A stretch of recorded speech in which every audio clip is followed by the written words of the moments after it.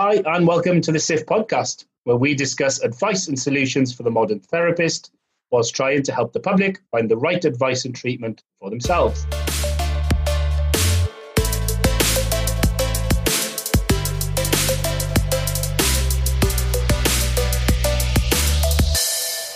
I'm your host, Mike James. Welcome as ever to the SIF podcast, and for our latest episode, I'm honoured to introduce our latest guest, Bethan Timmins of Timmins Health and Performance. Hi Bethan, welcome to the show. Hi Mike, thanks for having me. Absolutely our pleasure. Now, for the SIF members listening, we would love eventually down the line to interview every SIF member we've got, but when we meet certain SIF members, they really rise to the top of that wish list.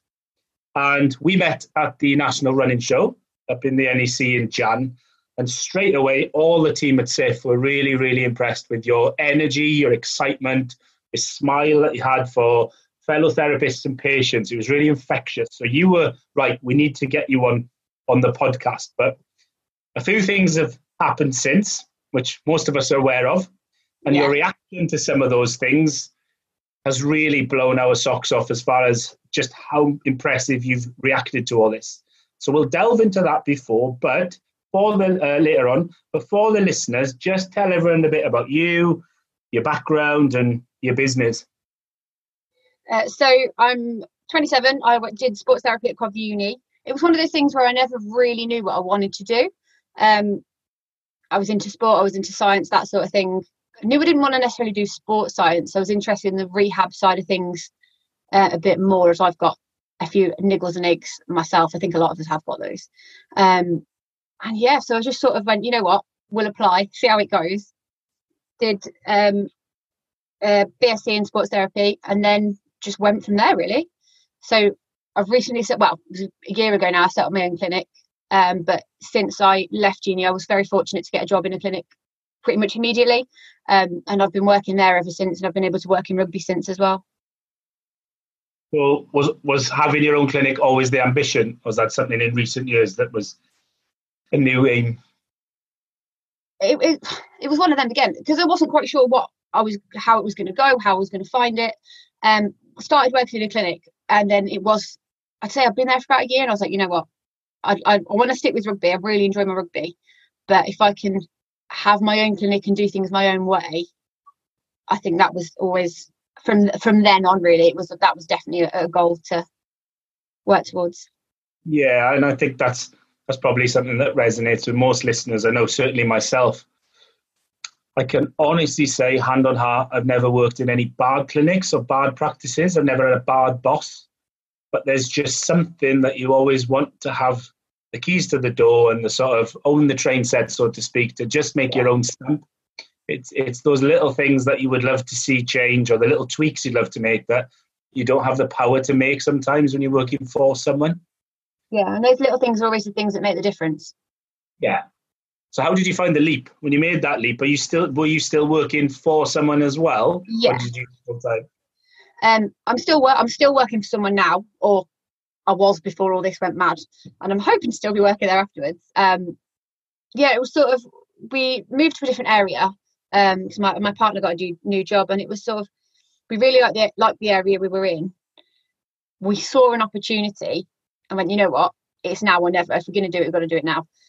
Found a premises. It's just a little room just for me. You know, you got to start somewhere.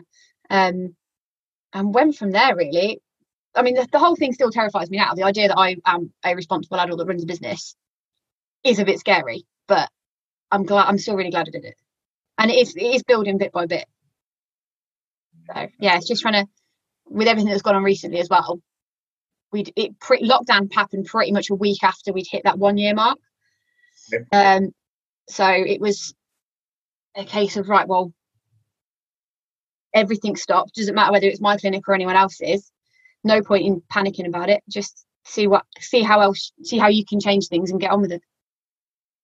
So did you find that having a business that was relatively new, did you see that as a good, positive or a negative when all the shutdown came?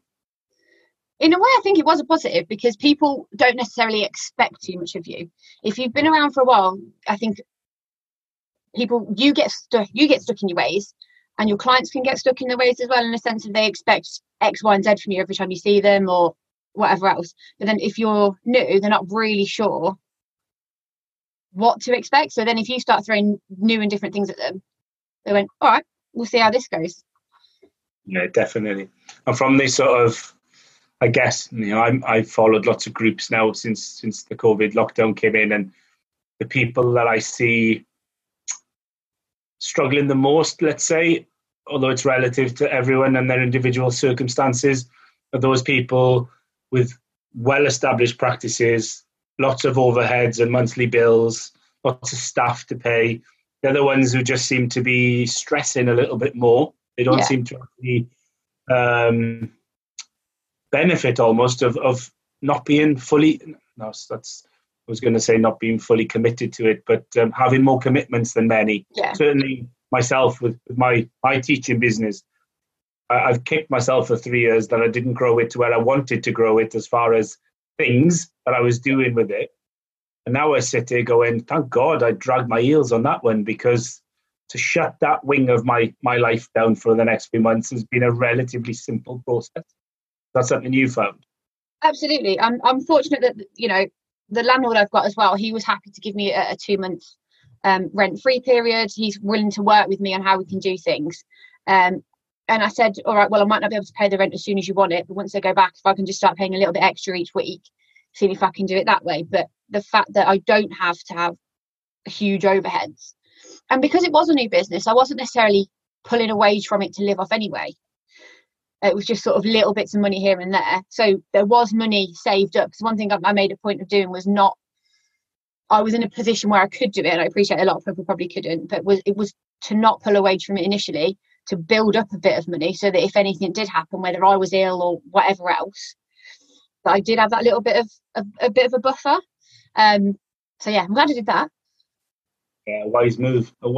And I think I mentioned it in one of our other podcasts that I think society generally now, it's much harder to save, and we're a culture of not saving sometimes. My dad was a bank manager. My dad was a bank manager in the traditional sense of a high street bank.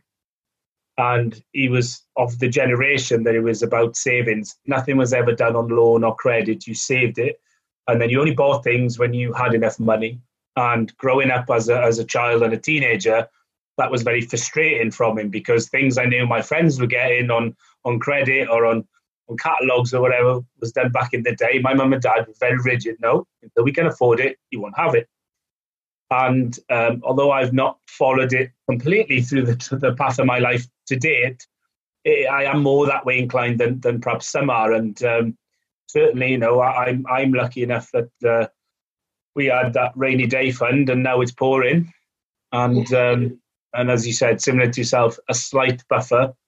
It's not going to last long. It's not going to, stress levels will rise if this goes on more than the anticipated timescales. But yeah, a very wise and savvy move from yourself, which any business could do well to replicate. So we both dangled the carrot that coronavirus came along and ruined everyone's year. Yes. And we've seen across the therapy professions, across whichever forum you're in, not just within SIF, we've seen a wide spectrum of reactions to it. Yeah. And you were certainly someone who, from looking from the outside in, just seemed to grab the bull by the horns and go, right, what do I need to do? What can I do? And you just went for it.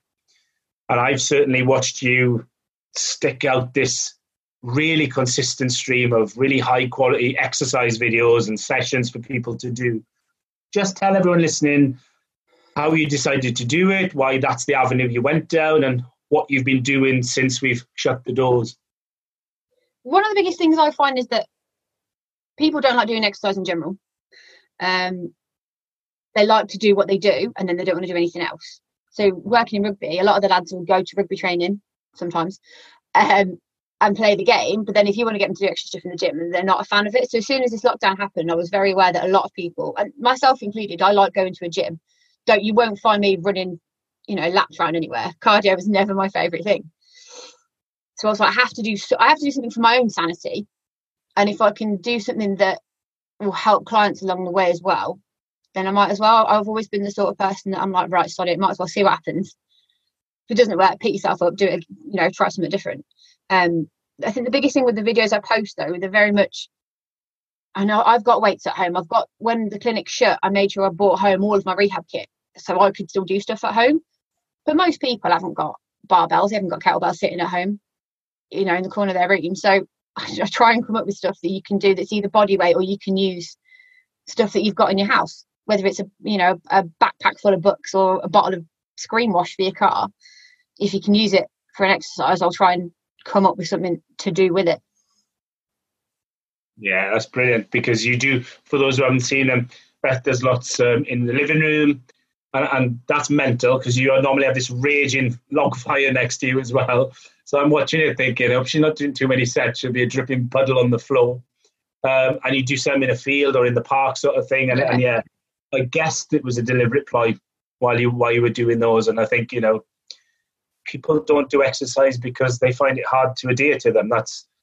It's one of the fundamental flaws or mistakes that many therapists make, where we focus on upskilling our exercise prescription, yet we never really understand how we can help people adhere to the exercises. And some of the simple things, like just being relatable and achievable, those SMART goals as well, is a really simple way. So for anyone watching or listening, definitely check Bethan's social media out. We'll give all the contacts later for it.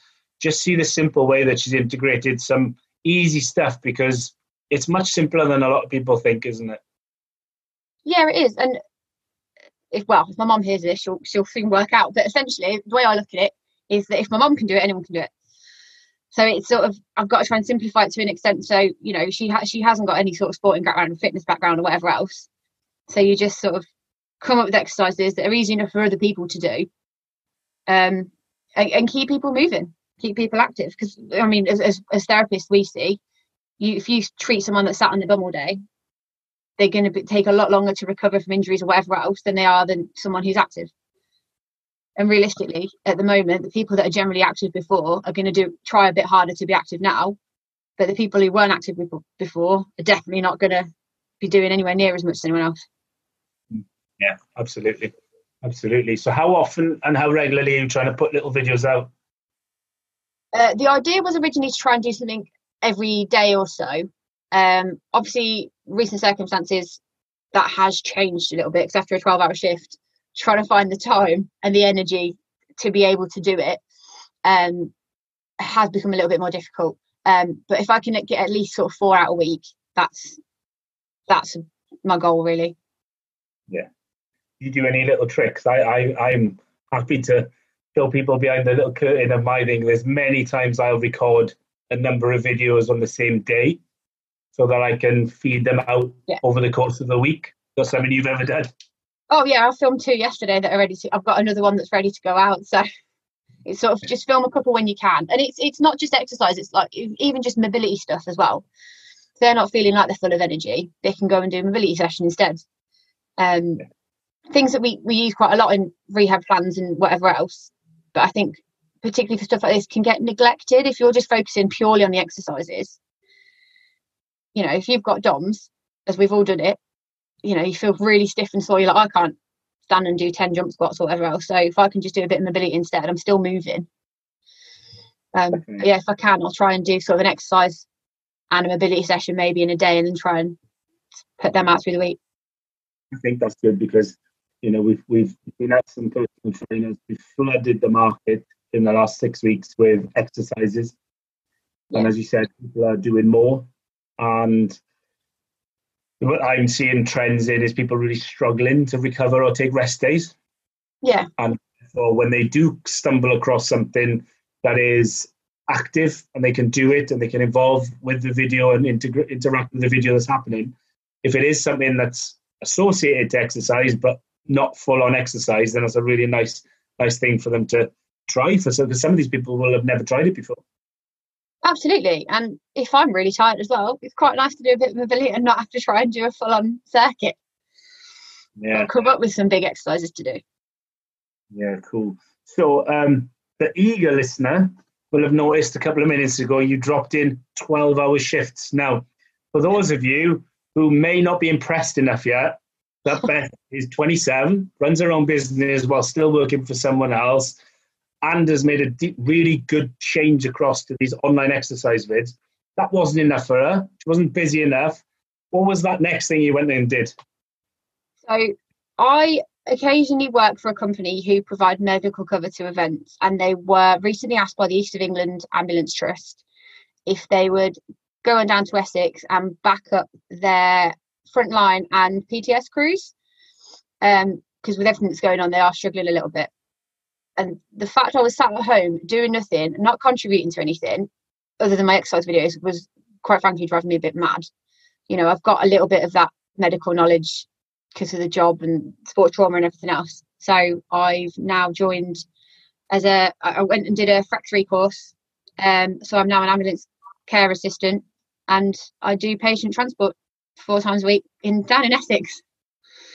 Brilliant. So talk the listener through your average day and your average shift. So the shifts can start at either 7, 8 or 9, and we essentially can ferry around anybody. With a lot of what we do is dialysis patients, particularly older dialysis patients who can't necessarily get around on their own. Obviously, that's what a big thing that you can't just say, oh, well, we can put that off for a few weeks, it's fine. Most of these people need to be in, 2-3 times a week. So we ferry them around. We have cardiac patients if they need to go from one hospital to another for additional tests. We have some pretty heartbreaking ones where there are people going home that have been discharged from hospital, that won't necessarily live too much longer due to various health conditions they might have, but the fact that we can take them home so they're with their family in their last few days, or we go from either hospital or home to hospice care to give them the additional needs, the additional help that they need. We have done a couple of COVID transports. That until you see it for yourself, see what a COVID ward is like, I don't think you can ever appreciate how bad it is. So that's a bit of an eye-opener, but at least doing it, I feel like I'm contributing a bit more. But you can vary. We generally do sort of 6 jobs a day. Some jobs could be like a 45-minute transfer for someone who can walk, so they'll walk themselves into the back of the ambulance, sit down, we drive them to where they're going, they'll stand back up, walk themselves into the building, not a problem. Others have no mobility or communication whatsoever, so we have to sort of slide them from the hospital bed onto our trolley, load them into the ambulance, monitor them the whole way to the destination, unload them, do a handover, things like that really. So it can be a bit of a mix. Yeah, definitely. So I would imagine that would be stressful enough extra job to take on, but the fact that it's in a location that isn't home, is a really unique dynamic to that. So explain to everyone a little bit about the accommodation, where you stay, how that works, and then secondly, the thing that interests me, do you team up with someone from the area? How do you find the sort of navigation to the places you're trying to go? So the company we're working for have rented basically a massive farmhouse for us all.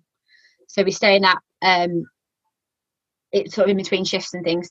And then navigational wise, you're on shift with someone from the company. So because the company's based in Birmingham, so I'm on shift with a load of Brummies or Yam Yams every day. So I'm originally from Warsaw, so my Yam Yam accent has a tendency to come out a little bit as well, which is a bit traumatizing for everyone. But yeah, a lot of the time it's Google Maps, try and work out where you're going. There's been a few mishaps. I mean, the other day we knocked on a lady's door who was definitely not our patient, and we had no idea how we ended up there.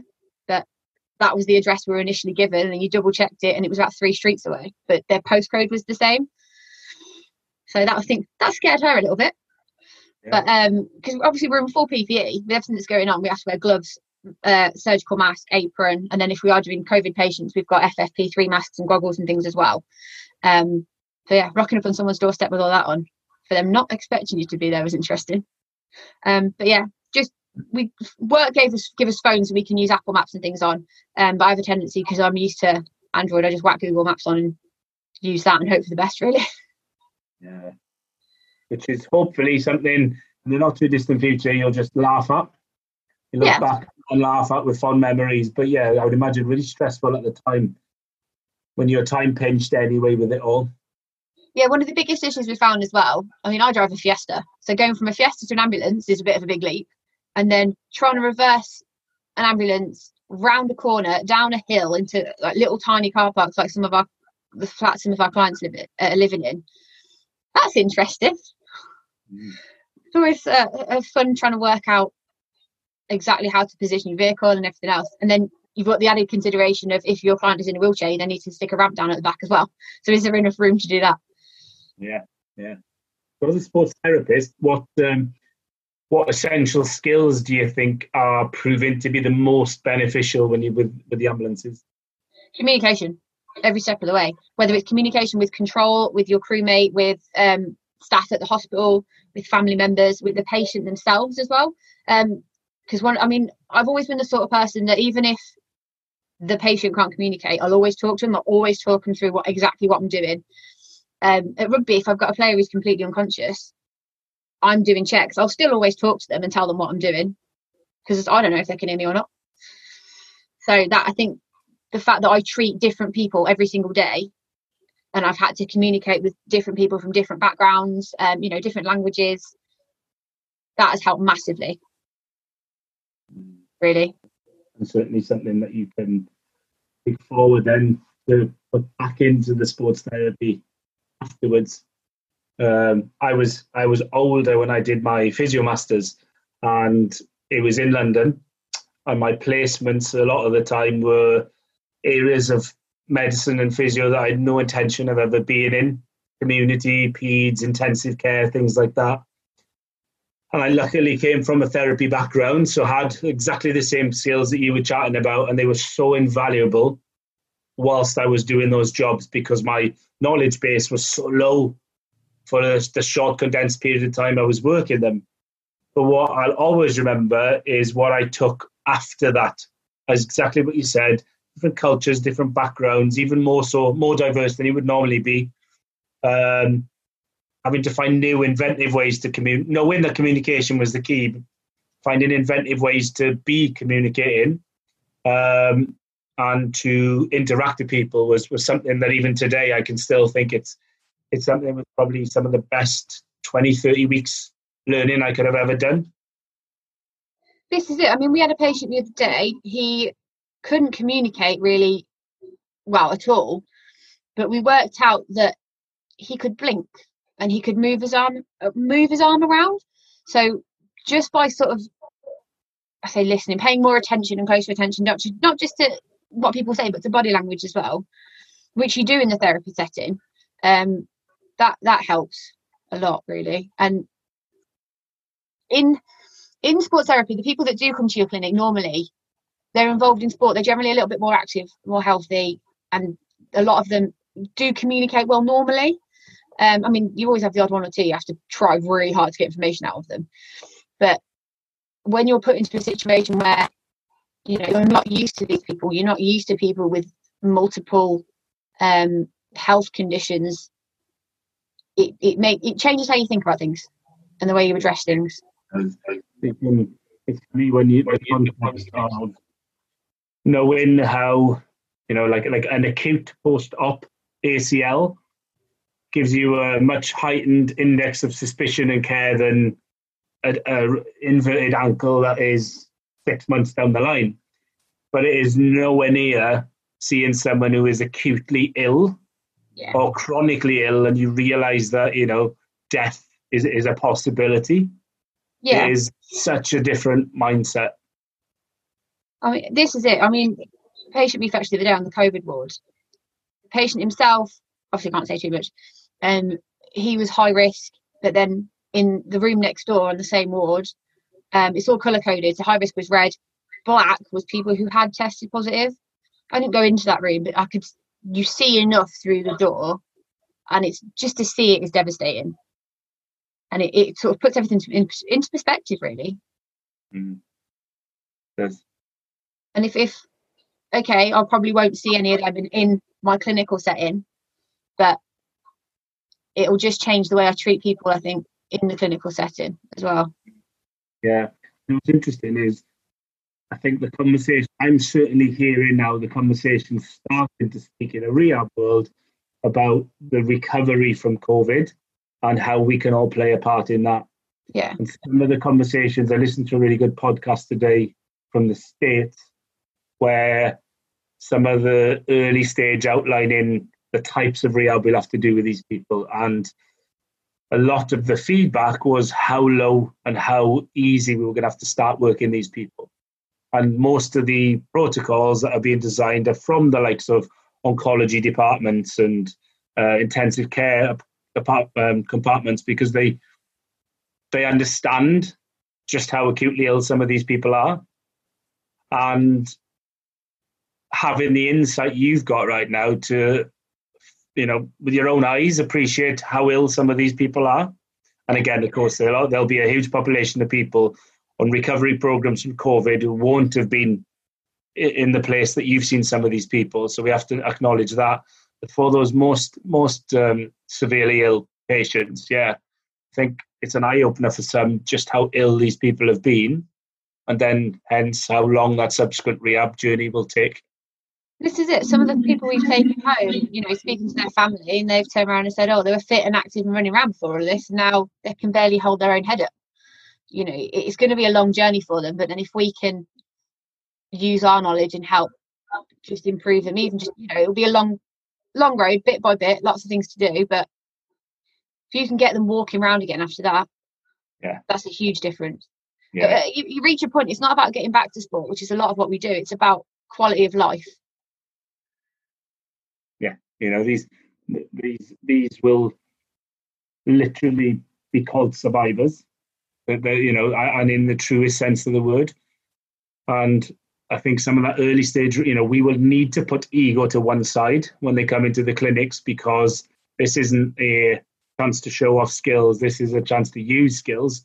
Some of them may have to learn sit to stand, from supine to sit. They might need to just be, tolerance in standing and walking. As you said, it's going to be a real low level entry point for a lot.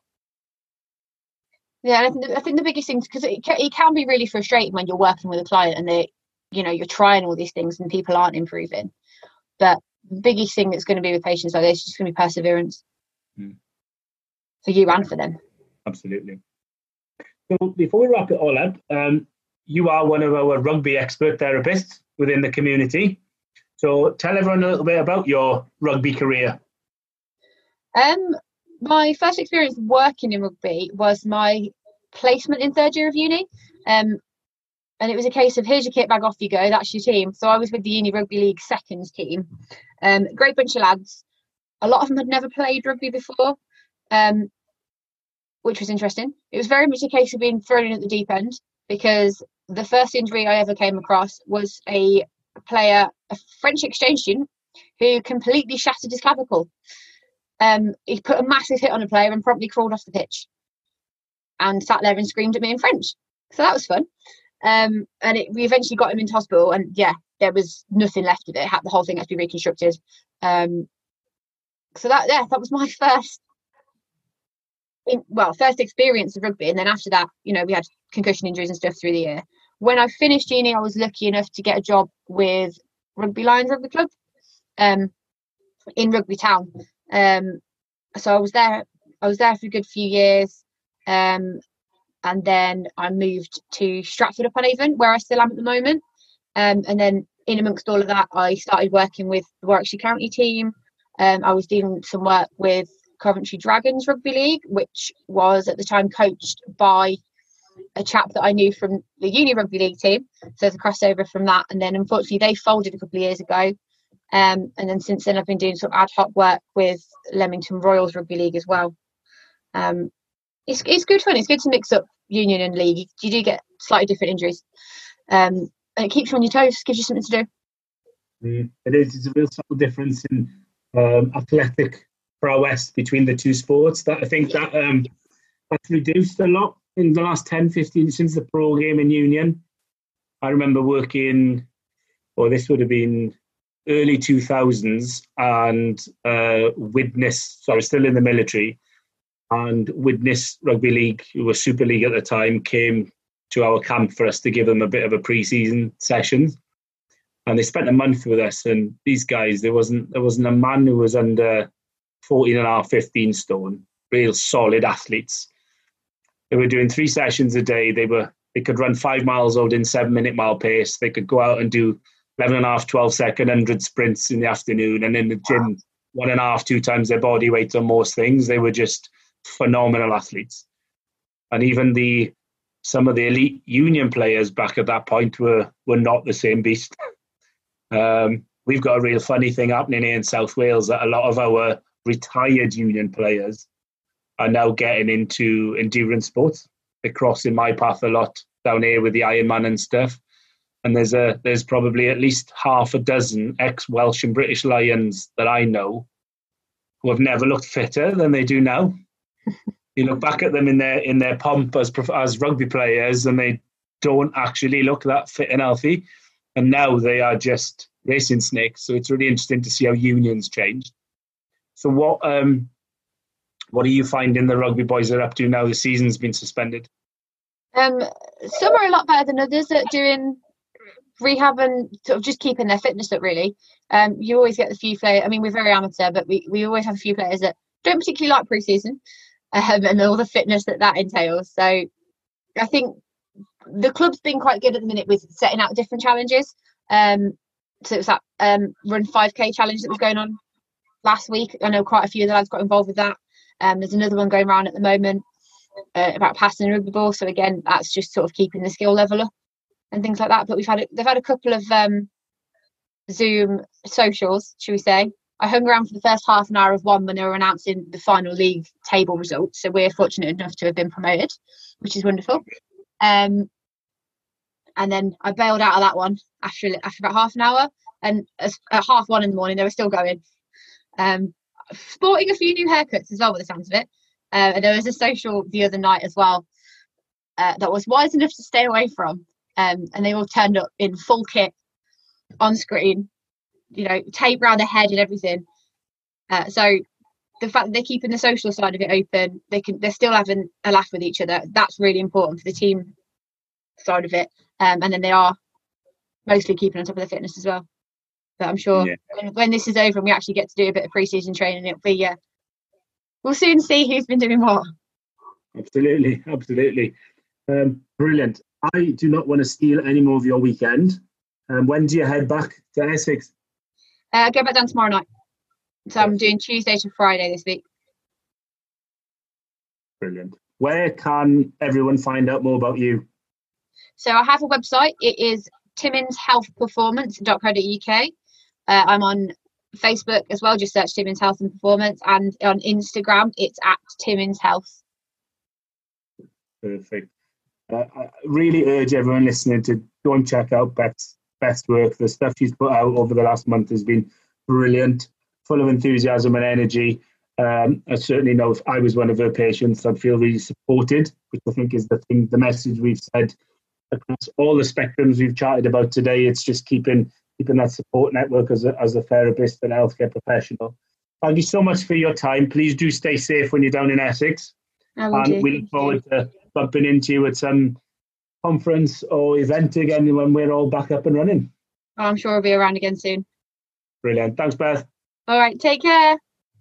As always, thanks for listening. If you've enjoyed this or any other of our episodes, then please do like, share, subscribe, and leave a 5-star review on whatever podcast platform you use. Remember, you can find us on all social media platforms as Sports Injury Fix, as well as on our YouTube channel. Finally, this week, please do take the time to visit therapistlearning.com. This is our exciting new venture in collaboration with the Physio Matters podcast, where we provide curated, high-quality, easily accessible learning for the modern MSK therapist. Please take care, stay safe. We'll be back soon.